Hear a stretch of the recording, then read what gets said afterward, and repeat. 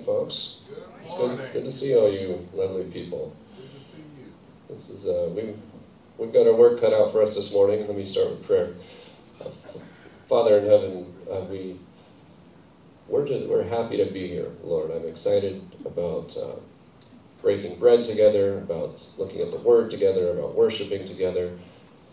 These people that you love so much, and we're here by you and for you. So Lord, we just take pleasure in our gathering today. Join us, Father, because without you, it doesn't work. So Lord, I pray that you will teach us about yourself and about your gospel through this passage this morning. Amen. Well, glad to see everybody here. For those of you online, we wish you could be here with us, but thanks for joining us. We are in Genesis chapter 24, and we've been marching through Genesis. There are some few new faces, so I'll give the quick orientation. First of all, we shared the teaching. My name is Joel. I'm one of the teaching elders here, and there's a handful of us that kind of rotate through, and we're kind of taking this in chapter chunks. Now, if you compare chapter 23 with chapter 24, what's the first thing you notice? Yeah, chapter 24 is a long chapter, but so what we're going to do today is we're just going to go through. I'm going to tell you the story and talk about it, and we'll read the sections as we go. Normally, I would read the whole passage. I'm not going to do that this morning because it's long, and we're going to cover it anyway. Here's what's been going on. God made the world, and He made man and woman, and they disobeyed, and they had to leave Eden. And after they left, so we call that the fall of man. After they leave Eden, there's some interesting stuff that happens, including the sons of God sinning, disobeying God, and interacting with man and woman, and making new people called the Nephilim. That's the fall of the sons of God.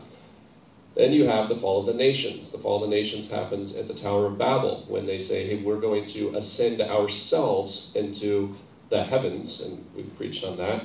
And that was the fall of the nations. So you have the fall of man, the fall of the sons of God, and then the fall of the nations. At the fall of the nations, God divided the nations, and He assigned them to different gods. If that blows your mind, if you've never heard that before, that is what the Bible says. It's not taught on very often, but you can go back and listen to those messages. Immediately following that, then God reaches down, proverbially, and says, this guy is the one that I'm choosing to be my nation. And that guy's name was Abraham, at the time Abram. And he said, I'm going to draw out one nation for myself, and I will be their God, and they will be my people. And we get the story of Abraham, and that's starting in around chapter 12.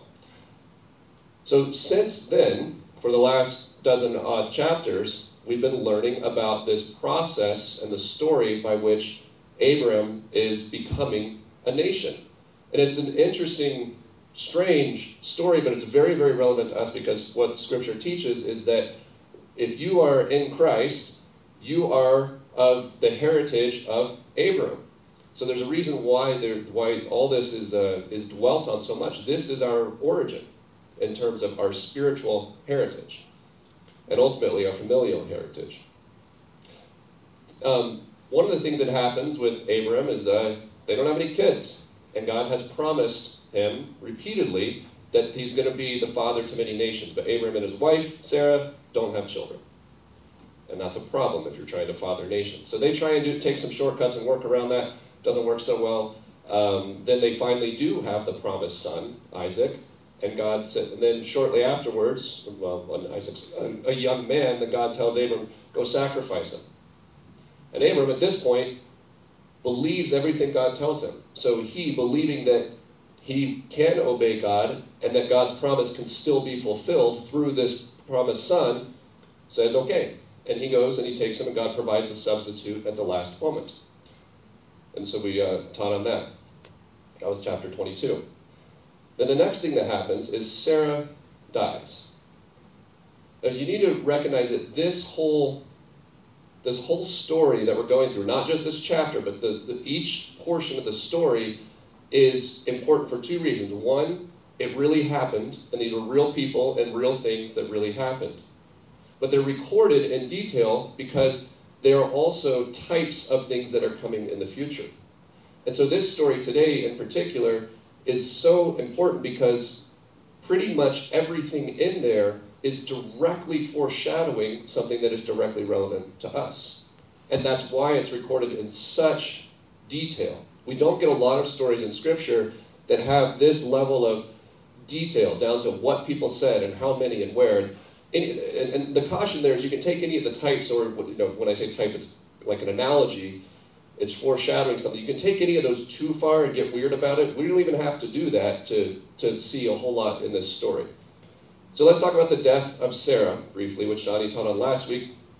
It's a beautiful message. All I want you to put in your mind at the moment, and if you didn't get Johnny's message last week, go back and listen to it. It's very helpful, and he just does some powerful stuff there, or the Lord does through Johnny, but we know that's how it works.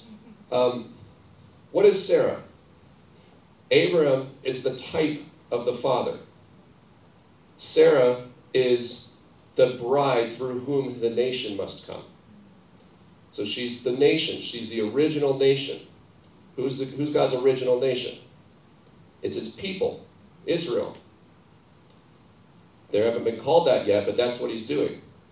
She dies. He's grieving her.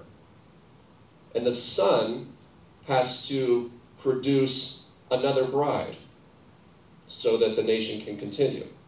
So we're going to kind of expand that out a little bit as we go, and you're going to see where I'm going with that. So we talked a little bit too when I was up here last time. There's themes that come up again and again and again in Scripture. And they're easy to skim over, but I don't want to skim over them because when something's repeated and shows up multiple times, then we should pay attention to it. And one of the themes that we were laughing about last time, because once you start looking at it, it's almost absurd how often it is in Scripture, is waters, wells, and wives. Water, wells, and wives. I haven't counted them, but there are many, many times in Scripture, especially with the patriarchs and including Christ, where there's a bride and a well, and usually a conflict and a confusion about the bride and the well over and over. All the way down to John chapter 4, where Jesus has a very detailed conversation with the Samaritan woman at the well, and it's one of the same wells that's from one of the same people all the way back here, so it'll bring it full circle. So I'm just going to float that for you to think about. So the first thing that happens is, in today's story, is Abraham calls his servant. So let's start there. Abraham was old, well advanced in years, and the Lord had blessed Abraham in all things. And Abraham said to his servant, the oldest of his household, who had charge of all that he had. So they never say this servant's name in this passage, but it makes all the sense in the world that this is Eliezer of Damascus, who would have been his original heir. The Scripture does that. When a servant is unnamed, then it's very frequently a type of the Holy Spirit. When the Father is sending his representative saying, go do this thing for me. So think of Abraham as the Father, the servant's the Holy Spirit. And he said, put your hand under my thigh. There's all sorts of speculation. It just means, like, this is a very solemn vow, that I may make you swear by the Lord, the God of heaven and earth, that you will not take a wife for my son from the daughters of the Canaanites among whom I dwell. He's saying, God's building a people. The wife is very important. The wife is the blood heritage. The wife is the blood. It's the line. It's the one through whom the life comes and continues, and through whom the nation has to be built. And that's why, no matter how confused they got about it, God had to be so specific that, no, it's going to be this man and this woman and this child and nobody else. And Abraham has learned to respect that, so now he's saying, well, it can't be any of these women, but Isaac can't go find a wife. Why not?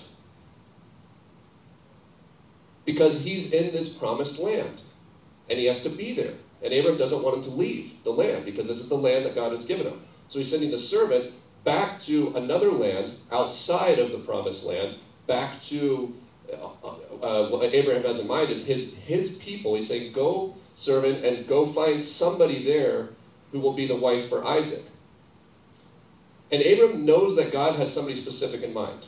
And the servant is recognizing, he's swearing solemnly, basically swearing on all that he has and swearing before God that he'll be successful in this. But he knows, like, this is kind of a tall order. Matchmaking's not easy, is it? Things can go wrong. So the servant has some, first of all, Abram specific. The wife for my son can't be from the daughters of the Canaanites among whom I dwell. But go to my country and my kindred and take a wife for my son Isaac. The servant said to him, perhaps the woman may not be willing to follow me back to this land. So he says, okay, what if I find somebody and she doesn't want to leave everything to come to this foreign land that Isaac can't leave? Then he says, must I then take your son back to the land from which you came? He's saying, if she won't come, can he leave so that the lineage can continue? And what does Abram say? He says, no, Isaac can't leave this land. This is where we have to be. This is what God told us. So whoever you find, she's got to be willing, and that's really important. She has to be willing to come. We're going to cause some controversy over that too. So, Abram tells him in verse 7, the Lord, the God of heaven, who took me from my father's house and from the land of my kindred, and who spoke to me and swore to me, to your offspring I will give this land. He will send his angel before you, and you shall take a wife for my son from there. But if the woman is not willing to follow you, then you will be free from this oath of mine, only you must not take my son back there. Guys, this whole story is how you and I wound up here today. God had a people. The people rebelled against him. That's like the death of Sarah. He sends his Holy Spirit to go find a bride for his son so that he can have a family. The whole story of the Bible is God and his family. And that happens on a couple of different levels. But he's building his family. And the picture of the family is the Holy Spirit says to the people, will you come? And they can say no. You see how important that is? They can say no. Even if, so this bride, even if she's the chosen one by God, she can say no. And that ruins everything if she does. And that gets repeated a couple of different times. So he says, if the woman is not willing to follow you, then you will be free from this oath of mine. Only you must not take my son back there. So, having understood the commitment he was making, the servant put his hand under the thigh of Abram, his master, and swore to him concerning this matter. All right. Then the servant took 10 of his master's camels. This is a fun one. Camels are mentioned in the Bible overall about 40 times, but usually they're just mentioned as a part of possessions. Camels are mentioned as being used or ridden on only about 20 times in the Bible, and 17 of them are in this chapter. Wow. This is all about camels. They go into great detail about the camels, about did the camels get enough to eat? Did the camels get to lay down? What position were the camels in? Who was on them and who was not on them? And so there's a reason for it. So the servant took 10 of his camels and departed, taking all sorts of choice gifts from his master. And he arose and he went to Mesopotamia, the city of Nahor. And he made the camels kneel down outside the city by the well of water at the time of evening, the time when the women go out to draw water. And we're at the well again. Now we got wells and camels and wives, and it's great. And he said, "O Lord," so imagine the servant is praying. So he's got the camels kneeling, you got the well here, and the servant is praying. Maybe he's kneeling, maybe he's not. And he's asking God for something very specific. He says, "O Lord, God of my master Abraham, please grant me success today and show steadfast love to your master Abraham. Behold, I'm standing by the spring of water, and the daughters of the men of the city are coming out to draw water. Let the young woman to whom I shall say, 'Please let down your jar that I may drink,' and who shall say, 'Drink, and I will water your camels,' let her be the one whom you have appointed for your servant Isaac. By this I shall know that you have shown steadfast love to my master." So he's putting a test out there, and he's saying, I need to know that I'm getting the one that you chose, so can we have this specific interaction? The water.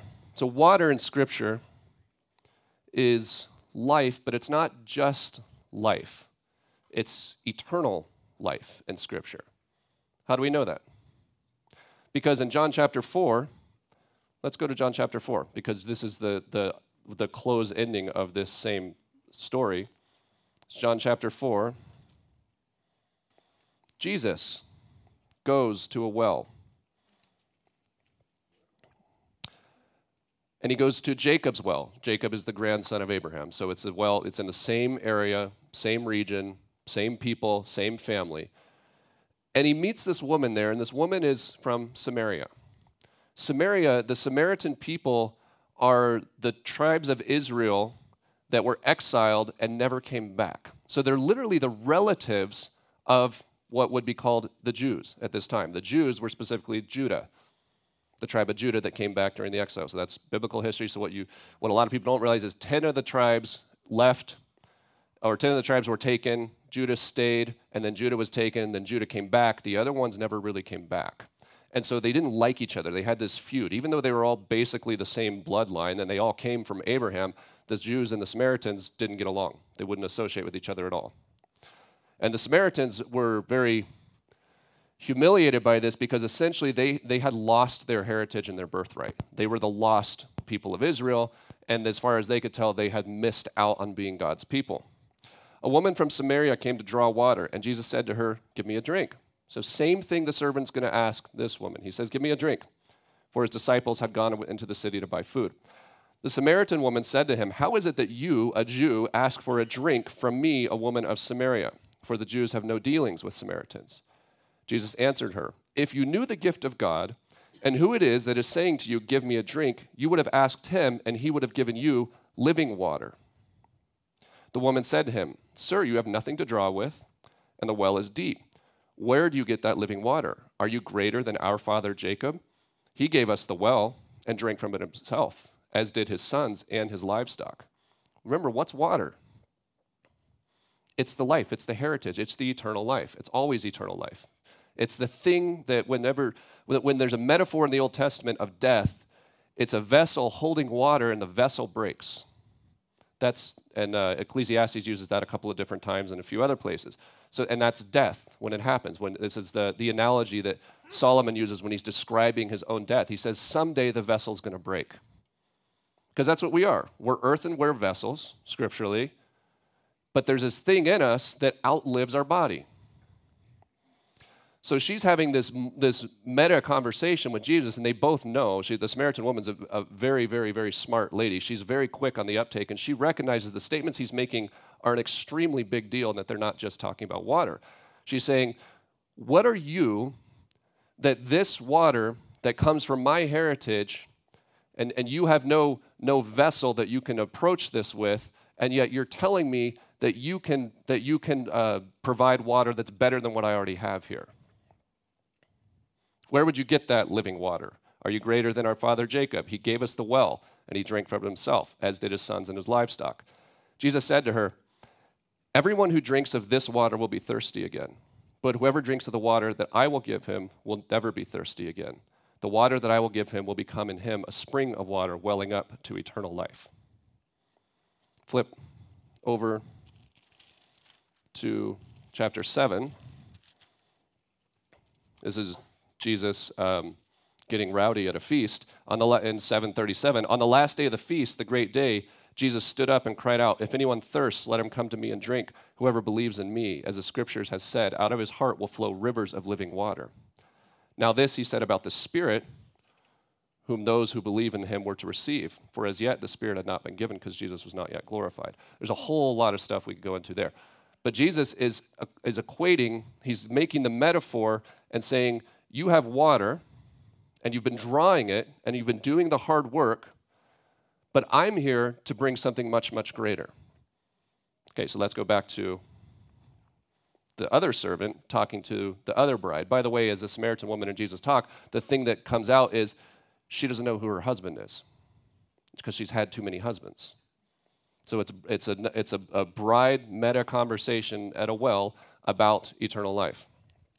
Okay, let's go back to where we were. So before he had finished speaking, I'm in verse 15 of chapter 24.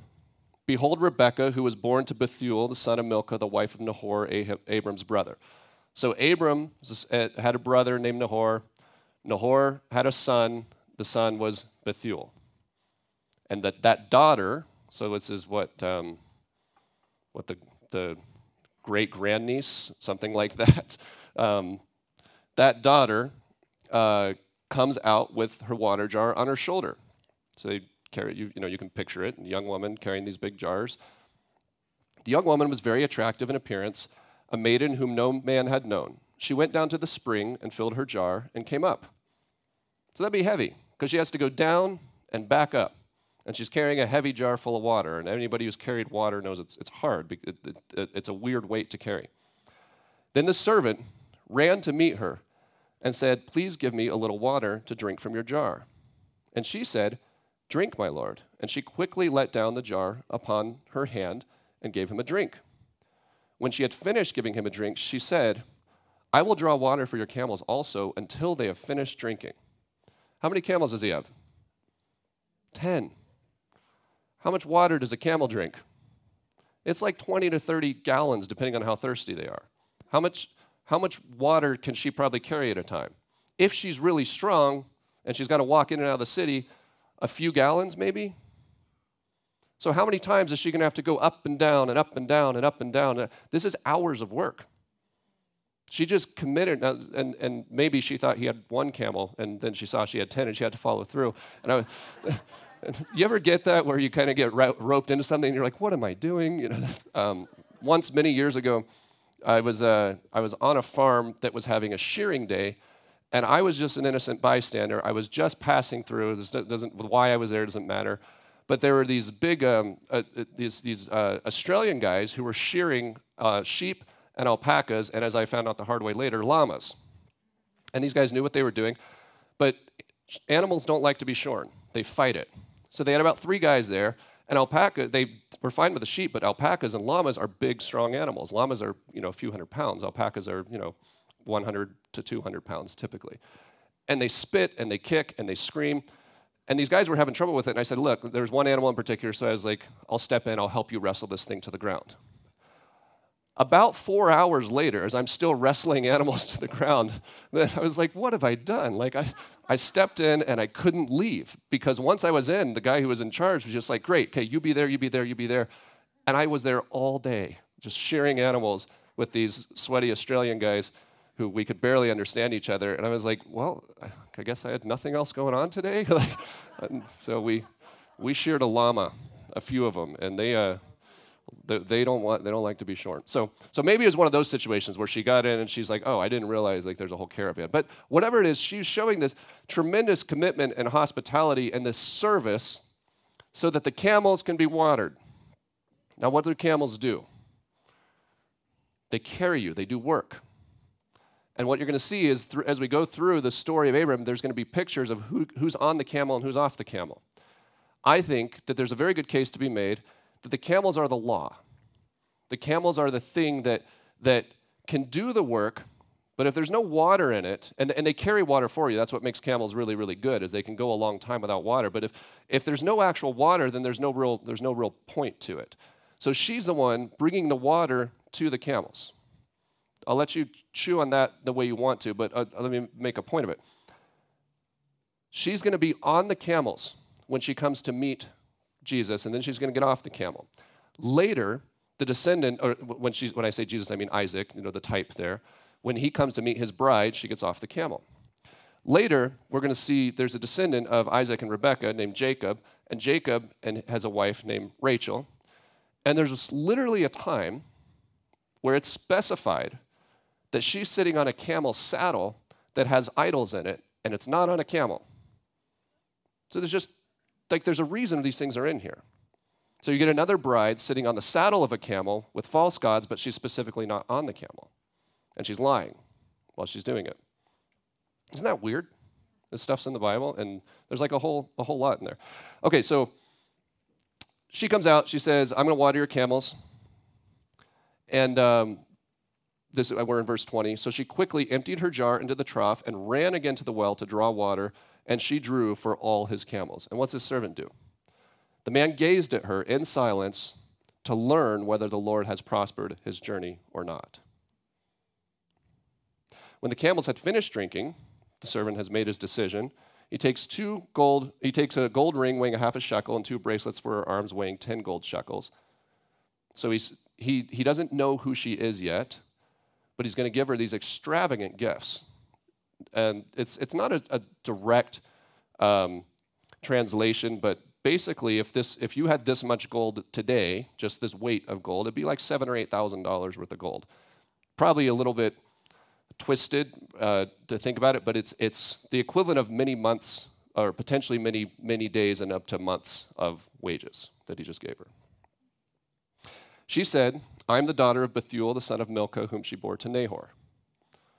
That would be fun if we all introduced ourselves that way. She added, "We have plenty of both straw." And he asked her, he said, "Tell me whose daughter you are. Is there room in your father's house for us to spend the night?" That's an interesting question too, because what's the whole thing about your father's house? He's saying, can we come? Yeah, Jesus talks about, in my father's house, there's room for you. And so he's saying, is there room in your father's house to spend the night? She says, "We have plenty of both straw and fodder and room to spend the night." The man bowed his head and worshiped the Lord, because he recognizes how significant this is. And he says, "Blessed be the Lord, the God of my master Abraham, who's not forsaken his steadfast love and his faithfulness toward my master. As for me, the Lord has led me in the way to the house of my master's kinsman." Then the young woman ran and told her mother's household about these things. It's interesting that it's the mother, not the father. Rebekah had a brother whose name was Laban. Remember this guy. He's going to come up a lot later. And he and Jacob are not going to get along real well. And Jacob is going to be Laban will ultimately be Jacob's uncle, because so this is Rebekah's brother. And notice how much authority he takes in this situation. He speaks almost as much as her father speaks. She went to tell Laban. Laban ran out. So everybody's running back and forth between the spring here. As soon as he saw the ring and the bracelets on his sister's arms. One thing we learn about Laban later. He's a greedy guy. He is a devious, greedy guy, and he will bend the rules and whine and wheedle and blame and twist and take more all the time. So when he sees this gold on her, he's like, all right, I gotta go see who this is. As soon as he saw the ring and the bracelets on his sister's arms and heard the words of Rebekah, his sister, thus and thus the man spoke to me. He went to the man, and behold, he was standing by the camels at the spring. So you got these watered camels, and you got this Holy Spirit type standing there at the spring. He said, "Come in, O blessed of the Lord. Why do you stand outside? I've prepared the house and a place for the camels." So the man came to the house and unharnessed the camels and gave straw and fodder to the camels. I mean, the camels are really important. Like we're getting a lot of detail on them. I wonder if you can shear a camel. And there was water to wash his feet and the feet of the men who were with him. Then the food was set before him to eat. So, by the way, when the servant came, you got the servant, he has 10 camels, but he has a whole bunch of people with him. Nobody in their right mind would go by themselves with loads of treasures through this territory on a multi-day journey. I didn't look up how many days it is, but it's a while. And so nobody would do that by himself. We know Abram has a lot of young men. We know he has mercenaries. So this guy, it's not just having somebody over. Like they're hosting a large group of people on short notice. Then food was set before him, and the servant said, "I will not eat until I have said what I have to say." And he said, "Speak on." So he said, "I'm Abraham's servant." I'm going to go quickly through this because it's a repetition, but there's a few differences we may point out. It said, "I'm Abraham's servant. The Lord has greatly blessed my master, and he's become great. He's given him flocks and herds, silver and gold, male servants and female servants, camels and donkeys. And Sarah, my master's wife, bore a son to my master when she was old, and to him he has given all he has." If you think about this, this is a foreshadowing of telling somebody the gospel. They're saying, there's a God, a real God, the powerful God. He has a son. And he's asking you a question. "And Sarah, my master's wife, bore a son to my master when he was old, and to him he's given him all he has. My master made me swear, saying, 'You shall not take a wife for my son from the daughters of the Canaanites in whose land I dwell, but you shall go to my father's house and to my clan and take a wife for my son.' I said to my master, 'Perhaps the woman will not follow me.' But he said to me, 'The Lord before whom I have walked will send his angel with you and prosper your way. You shall take a wife for my son from my clan and from my father's house. Then you will be free from my oath when you come to my clan. And if they will not give her to you, you'll be free from my oath.'" That's not exactly what Abraham said, is it? Because their agreement wasn't if they won't give her to you, it said if she won't come. But he's presenting to them the decision that they have to make. I came today to the spring and said, O Lord, the God of my master Abraham, if now you are prospering the way that I go, behold, I'm standing by the spring of water. Let the virgin who comes out to draw water, to whom I shall say, please give me a little water from your jar to drink, and who will say to me, drink, and I will draw for your camels also. Let her be the woman whom the Lord has appointed for my master's son. Before I had finished speaking in my heart, behold, Rebekah came out with her water jar on her shoulder. She went down to the spring and drew water. And I said to her, please let me drink. She quickly let down her jar from her shoulder and said, drink, and I will give your camels drink also. So I drank, and she gave the camels drink also. Then I asked her, whose daughter are you? And she said, the daughter of Bethuel, Nahor's son, whom Milcah bore to him. So I put the ring on her nose and the bracelets on her arms, and I bowed my head and worshiped the Lord, and blessed the Lord, the God of my master Abraham, who has led me by right way to take the daughter of my master's kinsman for his son. So he just told him why he's here, but he hasn't asked for anything yet. Now he says, now then, if you're going to show steadfast love and faithfulness to my master, tell me, and if not, tell me, that I may turn to the right and the left, or the right or the left. That's the question that we're faced with in Scripture. He says, all right, this is what happened, this is where you are, this is who I am. What are you going to do with it? So he's saying, make a decision. Then Laban and Bethuel, so the father and the son, answered him and said, the thing has come from the Lord. We cannot speak to you bad or good. Behold, Rebekah is before you, take her and go, and let her be the wife of your master's son, as the Lord has spoken. But they haven't asked Rebekah yet. And you'll notice that the servant's very specifically going to force a situation where she has to make a decision as well. When Abraham's servant heard their words, he bowed himself to the earth before the Lord. And the servant brought out jewelry of silver and of gold and of garments and gave them to Rebekah.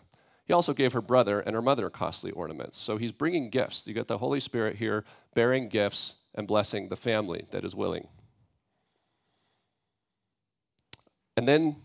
And he and the men who were with him ate and drank, and they spent the night there. When they arose in the morning, he said, send me away to my master. So it's one day they stayed, one evening. Her brother and her mother said, let the young woman remain with us a while. They're like, hey, we just found out she's leaving. Like, can we have a little time with her before she goes? And there's probably some relatives who want to come celebrate. They should have a bridal shower or something like that, right? Said, let the young woman remain with us a while, at least 10 days. After that, she may go. But he said to them, do not delay me, since the Lord has prospered my way. Saying, make a decision. Send me away that I may go to my master. They said, let us call the young woman and ask her. And this is the critical text. And they called Rebekah and said to her, will you go with this man? And she said, I will go. That's the whole point of the story. That's the whole point. If somebody showing up and saying, there's a king, he's the true legitimate king. He has an heir, a true legitimate heir who inherits everything. He wants you to join his family. Will you go with him or not? She said, I will go. So they sent her away, Rebekah, their sister, and her nurse, and you'll find out, and she had some entourage that came with her. So it's a big deal. It's not one person leaving. Like, they're merging households across a large geography here is what's going on. And Abraham's servant and his men, and they blessed Rebekah and said to her, and this is very important, O sister, may you become thousands of 10,000s, and may your offspring, this is singular, possess the gate of those who hate him. Now that should sound familiar, because if you go to Genesis 22, at the sacrifice of Isaac, then this is what angel of the Lord, this is what Jesus says to Abraham. I will surely bless you, and I will multiply your offspring as the stars of heaven, as the sand is the seashore, and your offspring shall possess the gate of his enemies. And in your offspring shall all the nations of the earth be blessed, because you've obeyed my voice. So in both blessings, they're talking about a singular person who results from this family line. And who's saying that in that passage? That's Jesus saying it about himself. And we know that Jesus is here too, because it says the angel of the Lord went with the servant And he's watching all this, and he knows that this is his bloodline. Then Rebekah and her young women arose and rode on the camels. They're on the camels. They're where they're supposed to be. There are watered camels that are bringing the bride to the heir. You see the analogy here? This is like when we choose to go to Christ and we become his bride as a church, there's a system that we choose to operate in, not because the camels are the groom, they're not. So if you think about the camels as the law, you're going to see that there's a law that Abraham's already following. I know we're tight on time. Look at verse 20 or chapter 26 real quick. In verse 4 and 5. In your offspring, this is what God promises to Isaac after he has married Rebekah. In your offspring, all the nations of the earth shall be blessed because Abraham obeyed my voice and kept my charge, my commandments, my statutes, and my laws. That's a weird statement, isn't it? Why? Because the law hasn't been given yet. The Mosaic law comes hundreds of years later.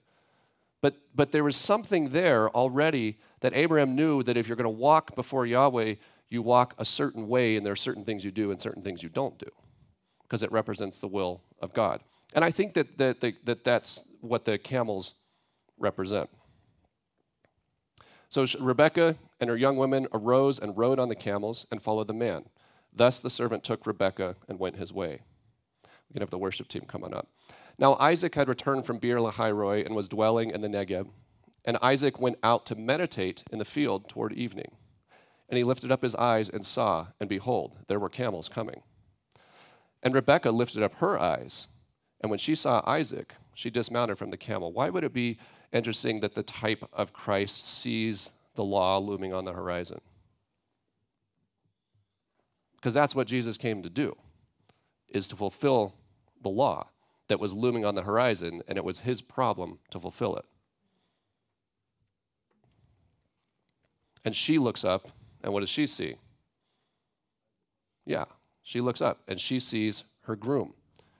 He's seeing the law, and she's seeing her family that she's chosen to join.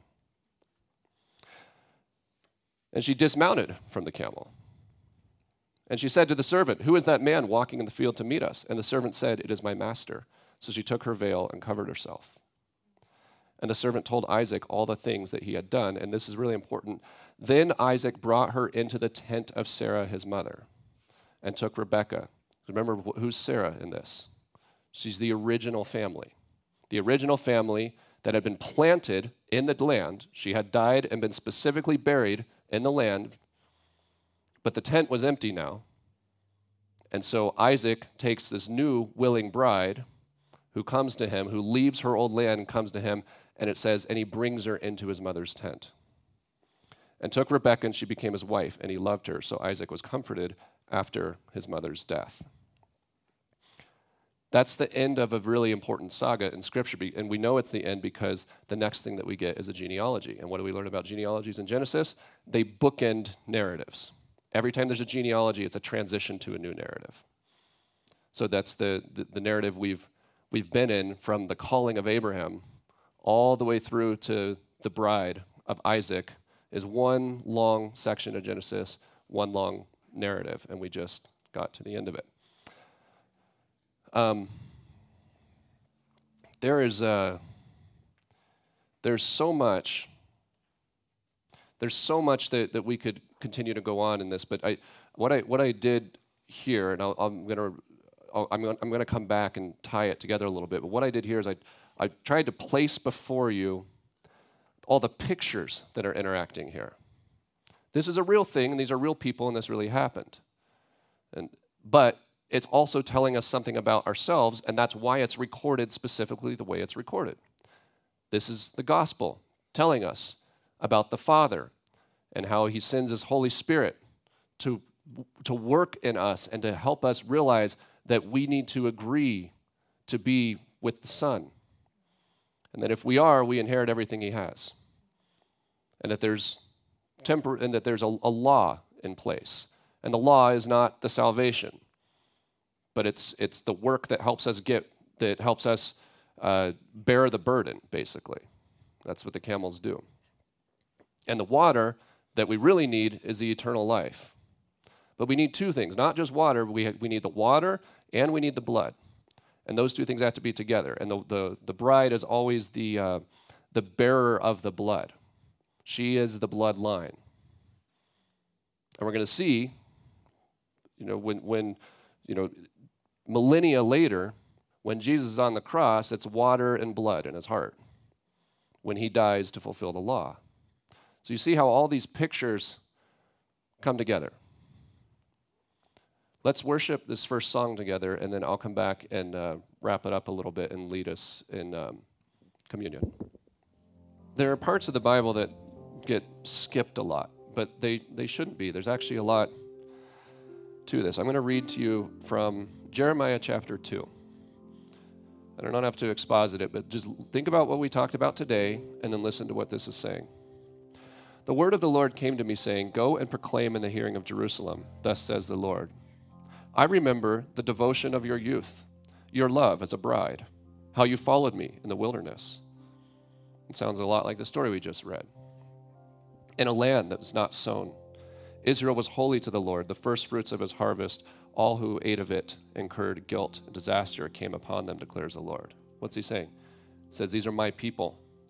People who ate of my people, who devoured my people, they all got destroyed.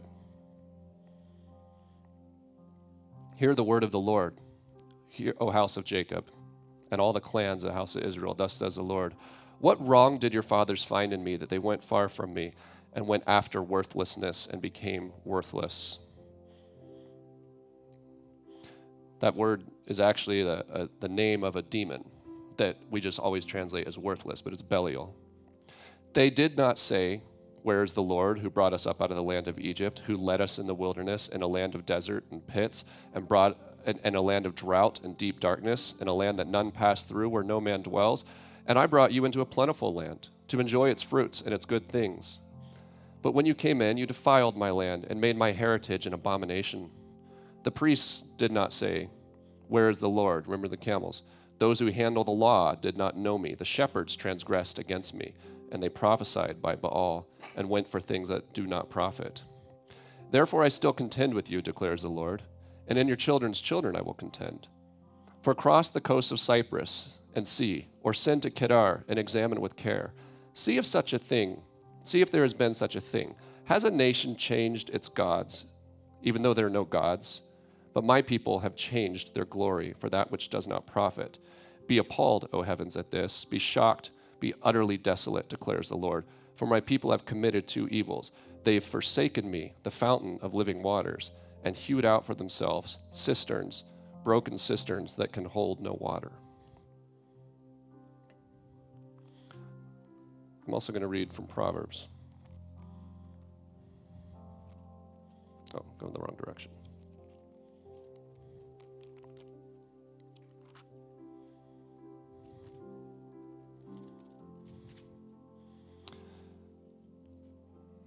It's Proverbs chapter 5. My son, be attentive to my wisdom.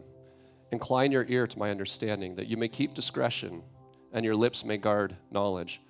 For the lips of a forbidden woman drip honey, and her speech is smoother than oil. But in the end she is bitter as wormwood, sharp as a two-edged sword. Her feet go down to death. Her steps follow the path to Sheol. Listen to the death versus life contrast here. She does not ponder the path of life. Her ways wander, and she does not know it. And now, O sons, listen to me. Do not depart from the words of my mouth. Keep your way far from her, and do not go near the door of her house, lest you give your honor to others and your years to the merciless, lest strangers take their fill of your strength, and your labors go to the house of a foreigner, and at the end of your life you groan when your flesh and body are consumed, and you say, how I hated discipline, and my heart despised reproof. I did not listen to the voice of my teachers, or incline my ear to my instructors. I'm at the brink of utter ruin in the assembled congregation. Drink water from your own cistern, flowing water from your own well. Should your springs be scattered abroad, streams of water in the streets, let them be for yourself alone and not for strangers with you. Let your fountain be blessed and rejoice in the wife of your youth.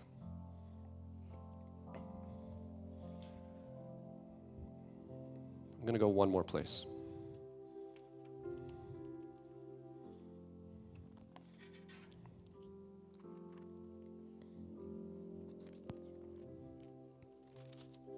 This is Psalm 2. Why do the nations rage and the peoples plot in vain?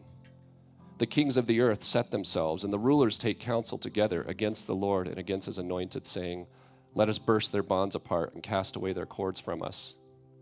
But he who sits in the heavens laughs. The Lord holds them in derision. Remember the blessing that Isaac gets about his offspring possessing the gate of those who hate him. He who sits in the heavens laughs, and the Lord holds them in derision. Then he will speak to them in his wrath and terrify them in his fury, saying, as for me, I've set my king on Zion, my holy hill. I will tell of the decree. The Lord said to me, you are my son. Today I have begotten you. Ask of me, and I will make the nations your heritage, and the ends of the earth your possession. You shall break them with a rod of iron and dash them in pieces like a potter's vessel. Potter's vessels hold water. That's what they do. Now therefore, O kings, be wise. Be warned, O rulers of the earth. Serve the Lord with fear and rejoice with trembling. Kiss the Son, lest he be angry and you perish in the way, for his wrath is quickly kindled, and blessed are all who take refuge in him. You may be wondering, like, what do those passages have to do with each other? What do they have to do with what we just read? And there's dozens of other places we could go, but they're all saying the same thing.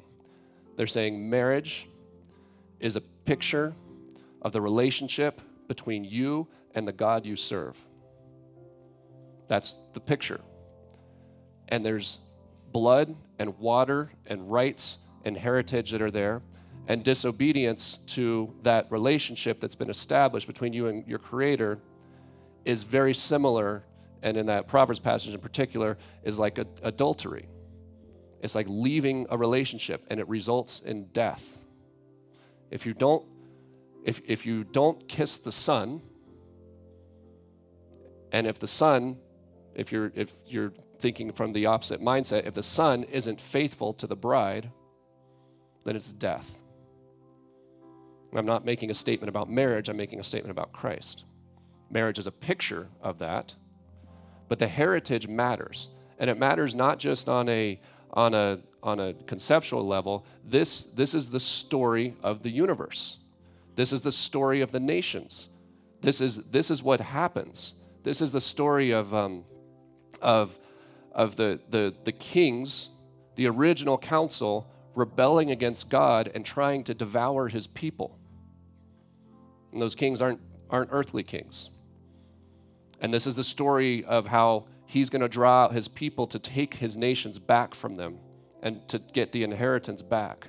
And he's going to do it through this one family line that we just learned the origins of. And he made the origins and recorded it for us as a perfect picture of what he's trying to accomplish. But there's one thing that can ruin it. And what's that? If she says no. And that's our whole job, is to hear about this groom who's asking us to join his family in a land we don't understand, who we haven't directly met, and we can't see, and we have to leave everything to do it, and we have to say yes or no, because he's not going to drag us kicking and screaming.